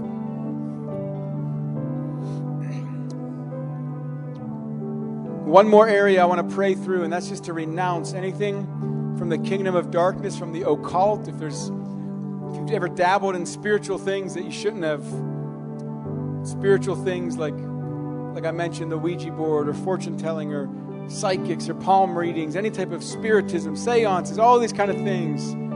That's a whole other message, but the Holy Spirit will lead you. Let's make a clean break just to cut that off, to renounce those things. And if there's anything specific to fill in, I'll give you time to fill it in, okay? Let's say this. I renounce the kingdom of darkness in all of its works. I renounce everything from the occult or the new age or false religion or false teaching. And I renounce every spirit connected to the kingdom of darkness. Specifically, I renounce. Now fill in those blanks. If you have anything specific, you may or may not, but if you have anything specific to fill in, just speak it out. Just say, Jesus, I renounce witchcraft. I renounce astrology or palm reading. Just name those things out. Thank you, Jesus. We make a clean break. We make a clean break.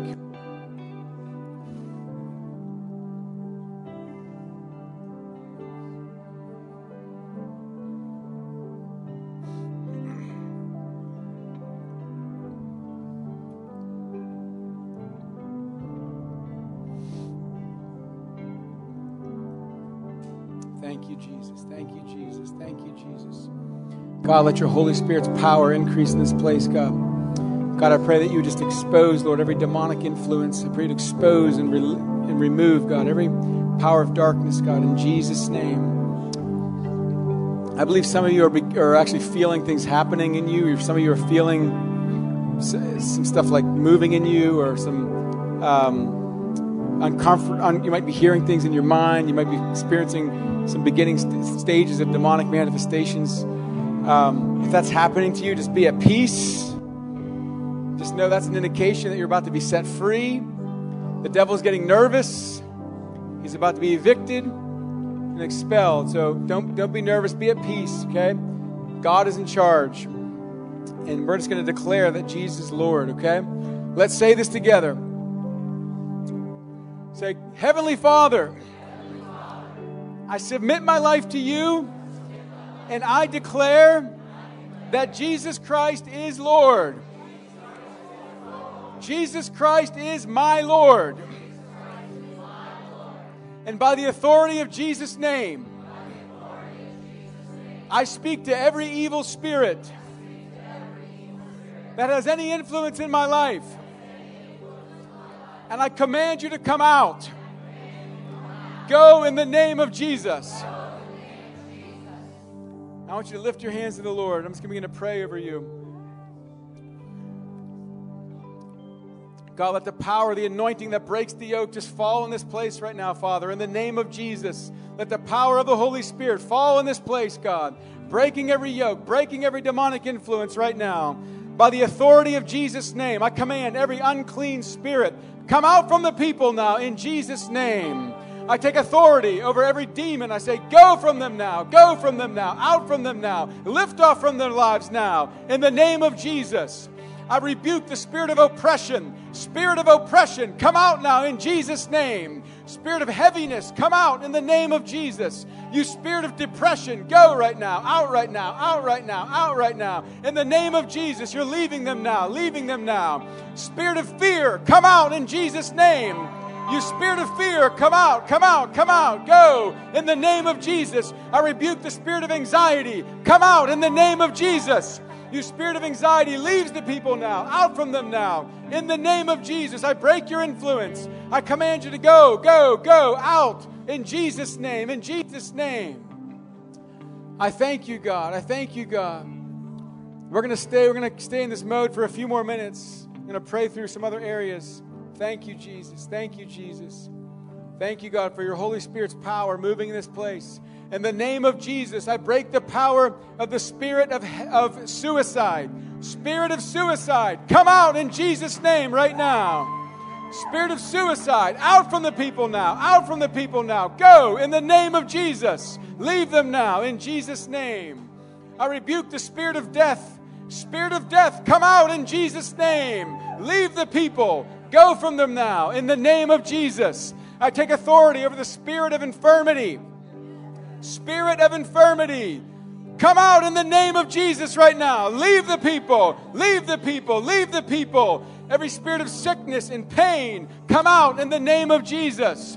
Go from them now, go from them now. By the authority of Jesus' name, I rebuke every spirit of affliction that causes sickness and pain. Out from the people now, leave them now. In Jesus' name, I break your power. I thank you, God. I thank you, God. I thank you, God. Just stay in a posture of receiving, whatever that looks like. Don't feel like you have to keep your hands up the whole time. I know your shoulders are probably getting tired. Just focus on Jesus. Just keep your eyes on Him. In the name of Jesus, I command the spirit of addiction, come out in the name of Jesus.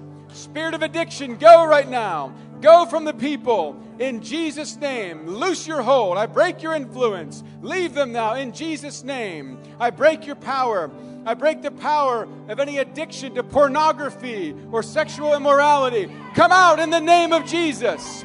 I command every unclean spirit connected to sexual immorality, come out now. Go in the name of Jesus. Every spirit of pornography, out in Jesus' name. Spirit of lust, go out in the name of Jesus. Leave the people, leave the people, leave the people. Out in the name of Jesus. I rebuke the spirit of perversion. Out, out, out, out. It goes, it goes, it goes. It leaves you in the name of Jesus. It goes in Jesus' name. I thank you, Father.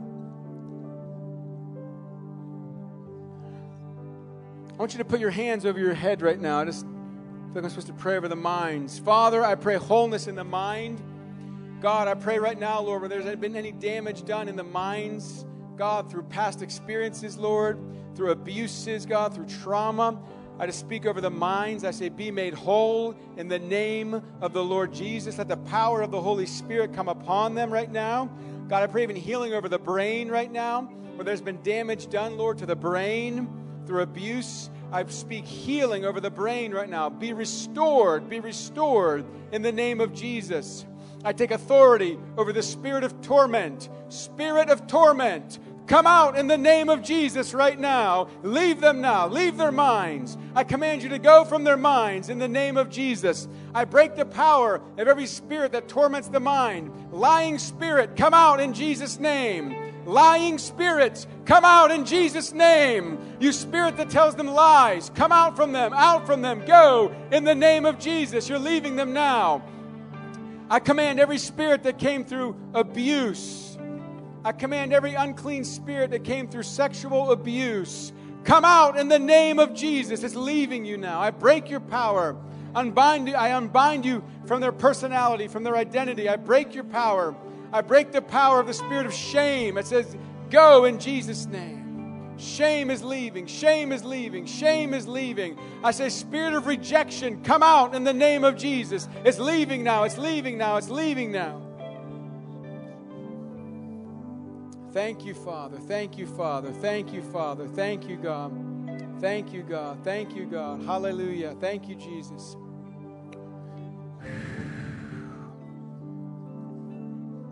Thank you, Father. Thank you, God. Thank you, God. How many people in this room here are just sensing the Lord minister to you as we're praying through this? Just lift up your hands. You're sensing even things have left you. Raise your hand if you felt like things have either lifted off or left or come out in some way. Just lift your hands up real high. Kind of wave them around a little bit. Wave them around a little bit so we can just give glory to God. Look at this. Look at this. Look at this. All throughout the room. It's amazing. Thank you, Jesus. Thank you, Jesus. Thank you, Jesus. Thank you, Jesus. Come on, we can praise Him more than that now. Come on now. We can praise Him more than that. Thank you, Jesus. Thank you, Jesus. Thank you, Jesus. Thank you, Jesus. Thank you, Jesus, for your freedom. Thank you for bondages being broken tonight. Thank you for addictions being broken. Thank you for torment leaving, God. Thank you, Lord. Thank you for anxiety being broken. Thank you, Father. Thank you, Father. Thank you, God. Thank you, God. Thank you, God. Thank you, Father. Father, right now in the name of Jesus, I take authority over every evil spirit that came in through the occult, that came in through witchcraft, and I say, come out in the name of Jesus right now. I break the power of the spirit of witchcraft. Come out in Jesus' name. I break the power of the spirit of divination. Come out in the name of Jesus. I break the power of any spirit of spiritism. Come out in the name of the Lord Jesus. Every spirit connected to the occult, connected to witchcraft, connected to the New Age, come out in the name of Jesus Christ. I break your influence. I command you to go, to leave, to go from the people. In Jesus' name, we break your ties. We break your bondages. I take authority over any evil spirits connected to idolatry or false religions. Come out in the name of Jesus. Go from the people. Go from the people. Go from the people. Out in the name of Jesus. I thank you, Father. I thank you, God. I thank you, God.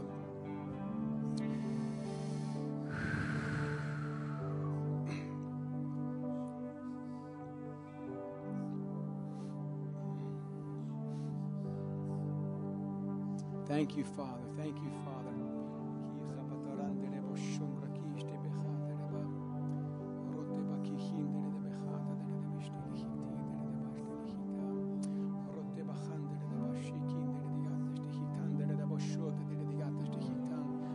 Tendere de bechandere de biste gihiti de boshoto de ligate.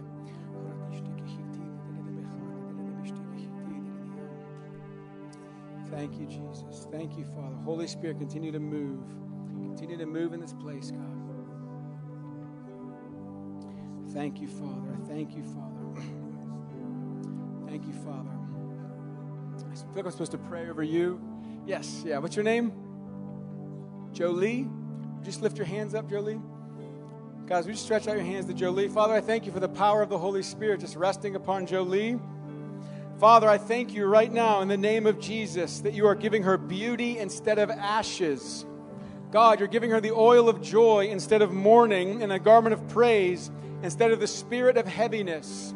I thank you, Lord. I lift off the spirit of heaviness from her life. I command that spirit of heaviness to lift off now. Out it goes right now. In the name of Jesus, I break that curse right now of heaviness that has gone through your family line. I break the curse that came through trauma.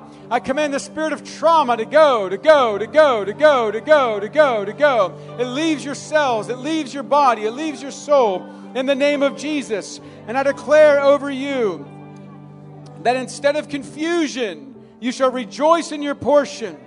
I declare over you, instead of your shame, you shall have double honor. I declare that rejection shall no longer be your identity. I break the spirit of rejection from having any influence in your life. And right now I speak over you that the Lord sees you. God sees you. God sees you. God sees you.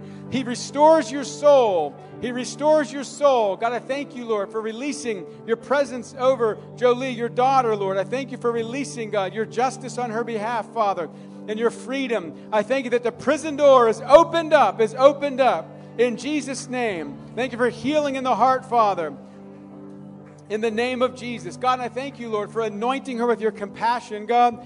I thank you, Lord, that you want to anoint her, God, to bring healing to those who have had brokenness in their life, Father. Thank you for your compassion welling up in her, Father.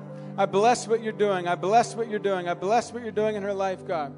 Thank you, Lord, for freedom, Lord, even from past relational breakdowns and situations. I cut the ties that have tried to hold you back in the name of Jesus. In the name of Jesus. Thank you, Father.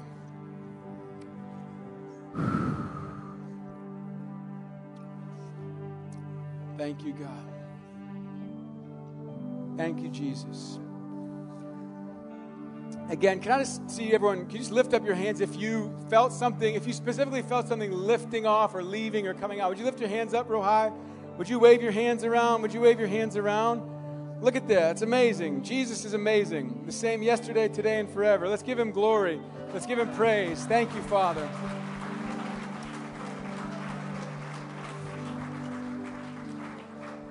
Now, before I turn it over, I just want you to put your hand on your heart. We're just going to pray for the Holy Spirit to fill us real quick, all right? We don't just want to kick things out. We want to get filled back up, all right? So put your hand on your heart and just say this. Say, Heavenly Father, I thank you that you have cleansed me by the blood of Jesus and set me free. And I thank you for your Holy Spirit.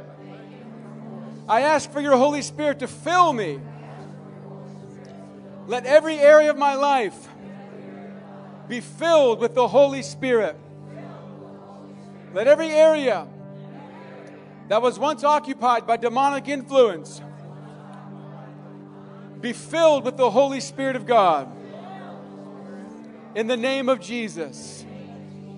I'll just receive that right now for a minute. Father, just release, God, that fresh filling of your Spirit, that fresh filling of the Holy Spirit, God. Filled with your truth, filled with your word, filled with your love. In the name of Jesus, I thank you, Father. Thank you, Father.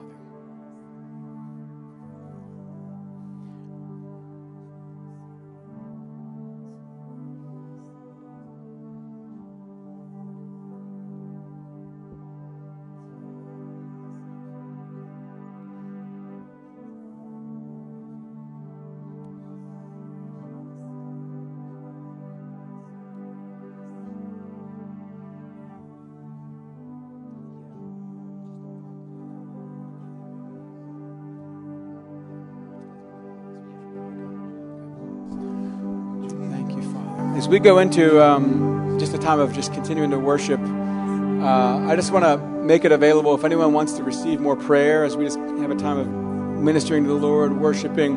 Just want to open up the altar if anyone wants to just receive more prayer. Oops. Oh, it's fastened. Whoops. It's a Velcro. I was wondering why I was so... Yeah, so as we go into this time of worship, if anyone wants to receive more prayer, more ministry, you can just begin to make your way, to the front. Ren, if you want to come forward too. I have a friend with me, Renda. She serves with me in our ministry team for Deliverance. So I'm going to have her join. I don't know if Pastor Sid and Jennifer, if you want to help pray too. I don't know if you have others that want to join in. Pastor Karen, if you want to help pray as well. So yeah, as we go into this time of worship, we're also just going to be ministering. So if you would like to receive more ministry, you can just come forward. Amen. God is good. We have a whole lot of reason tonight to just celebrate, right? Amen. Does someone give a victory shout to the Lord?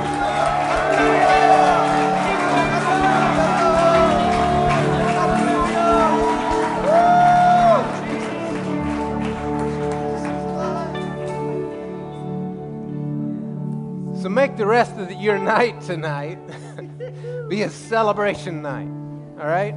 So celebrate. Rejoice with the Lord, however that looks to you. If it's staying up all night shouting and dancing, then great.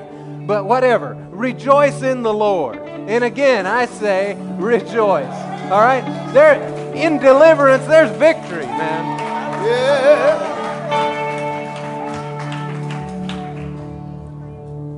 We're so grateful that the Lord sends His faithful servants to us, right? Amen. Apostle Dale has prayed for years that the Lord's finest would be in the pulpit. And tonight we had one of His finest, right? Amen. And so what we want to do, we're going to bless him with a love gift, and if you'd like to be a part of that, we're going to put a basket back at the door, and you can be a part of it in that way, and we'll get all of it into Pastor Jake's hands. All right?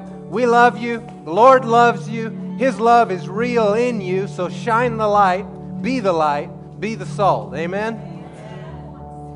We have a time of fellowship for all our guests downstairs, so everyone's invited. There's some food down there and good things. Thank you.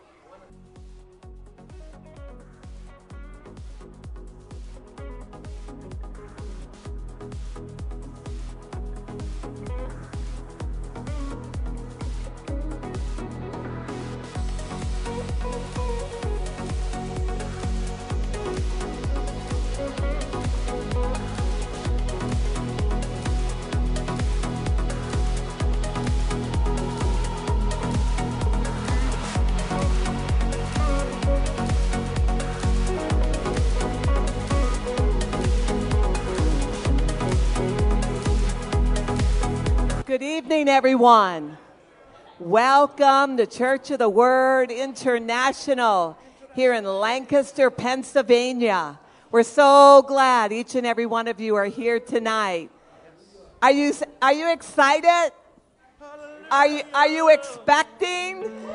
Are you celebrating the victory of Jesus Christ? Yes! Glory to God. We have so much to celebrate, so much to be thankful for. I'd like to encourage you in our worship time in the Word of God. You know, the book of Psalms is so rich from the heart of David, King David. He had such a heart, and God said he had a heart after me, the Lord, because he loved the Lord. No matter what the day came, he loved the Lord. He said, I will exalt you, my God, O King, and I will bless your name forever and ever. Every day I will bless you, and I will praise your name forever and ever. Great is the Lord, and greatly to be praised, and his greatness is unsearchable. One generation shall praise him to another, and shall declare his mighty acts. I will meditate on the glorious splendor of your majesty. Do you ever do that? Just meditate on the majesty of the Lord. And on your wondrous works, men shall speak of the might of your awesome acts. And I will declare your greatness and utter the memory of your great goodness. and shall sing of your righteousness. The Lord is gracious and full of compassion, slow to anger and great in mercy. The Lord is good to all. Say all. That's me. The Lord is good to me, and his tender mercies are over all his works. God's a merciful, compassionate, loving, kind Father. He's faithful to you as his child. Let's all stand up together as the family of God, and let's worship him from our heart. Jesus said in John that the Father is looking for those who will worship him in spirit and in truth. This is the truth. Amen. Spirit and in truth.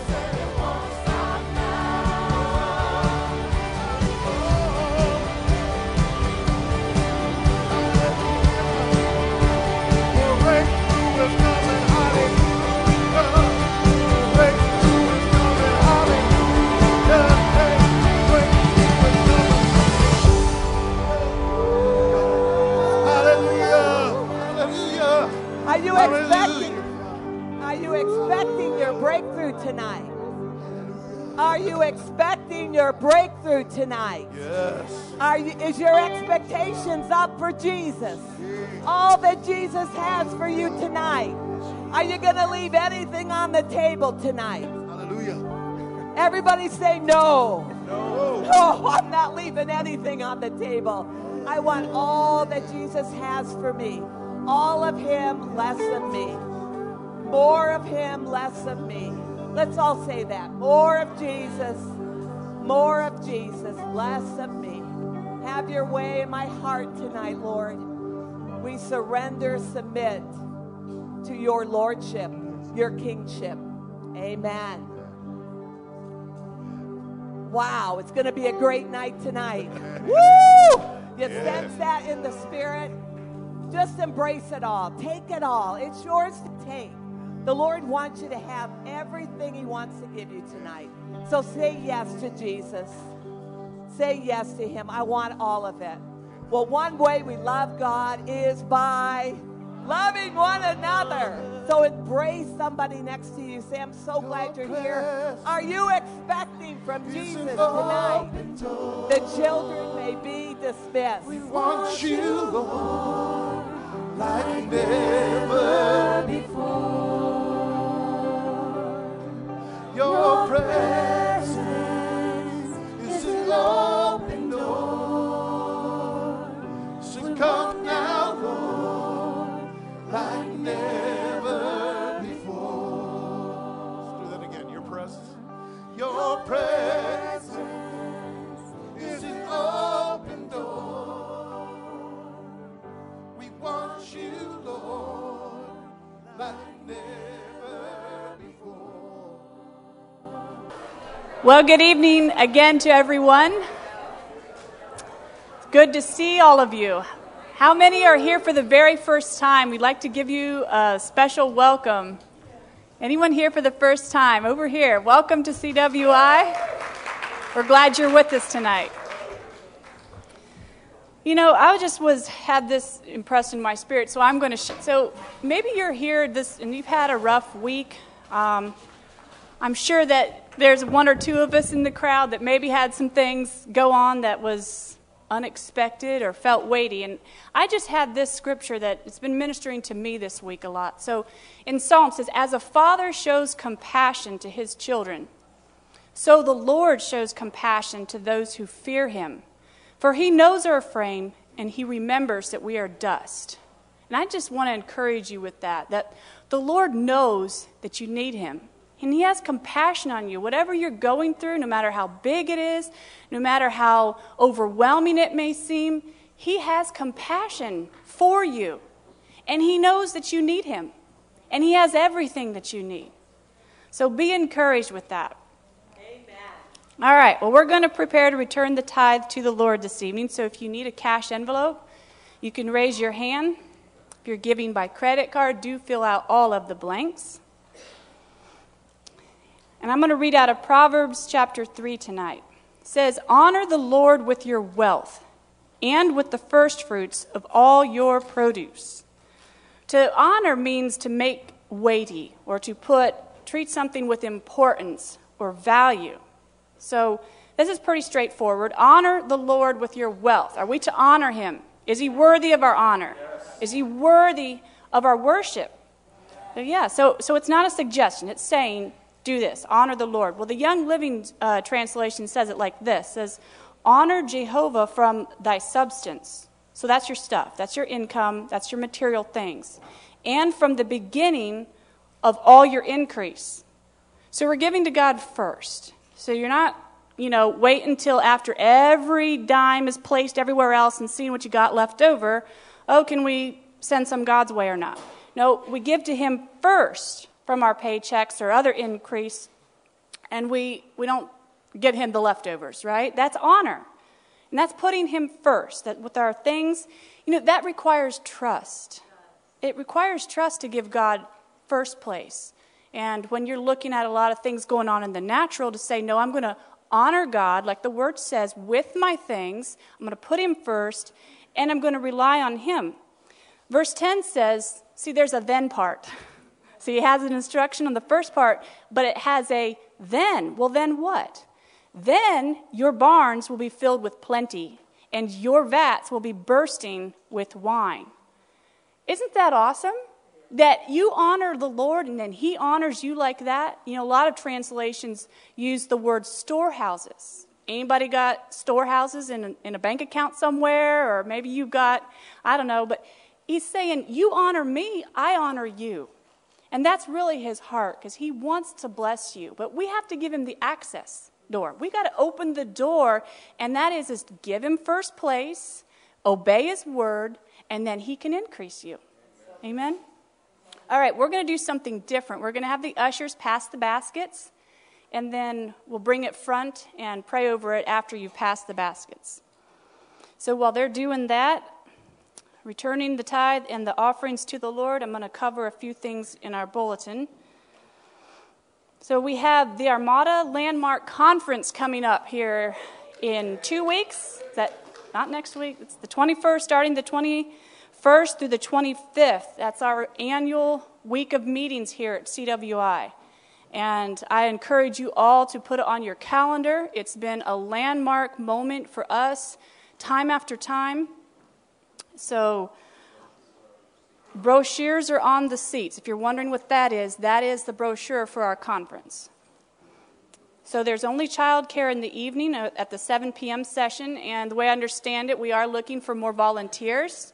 So if you can help us out in children's ministry in the evening, 1 night, 2 nights, whatever you're willing to give to Jesus. Can you see Reba? Reba's in charge. Is that right, Kelly? Or are you... It's Reba. Okay, Reba or Kelly Burrows, you can talk to them about that. Also, some of you may know what the free PA meetings are. I just wanted to invite you all to this Thursday. The free PA meeting is going to be taking place at Loxley's at 6:30. 6:30. The doors may be open at 6:30 and it starts at 7, something like that. Senator Doug Mastriano is going to be there, as well as Dr. Steve Turley. Okay.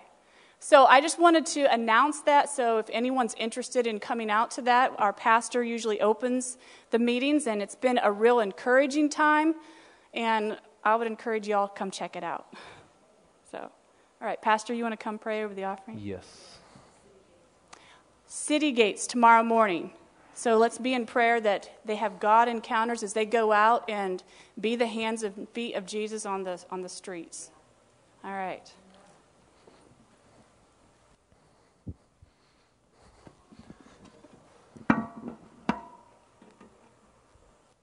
You know, when we present our offering to the Lord, something takes place in the supernatural realm that flows over and affects the natural realm.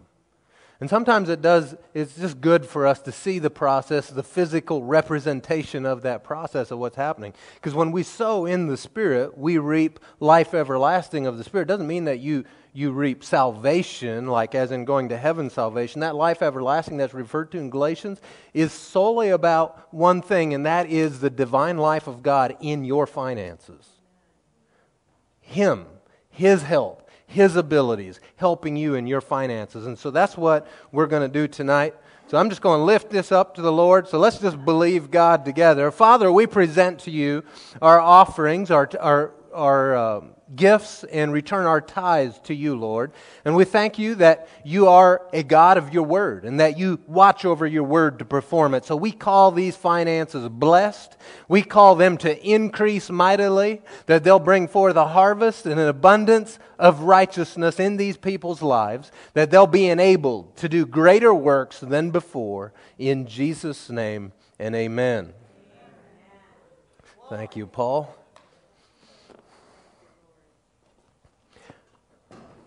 We also have exciting news to announce. The Armada Commission Bible School. We have brand new brochures. They're on the table in the back. Be sure to pick one up. And we are planning on having this school start on September 7th. It'll run through June 10th. And it is Tuesday through Friday, 8:30 a.m. to 12:15 p.m. And then lunch is served in that time as well. And so in the brochure, you can find the topics that are covered, the price, etc. We already have several that are committed to going.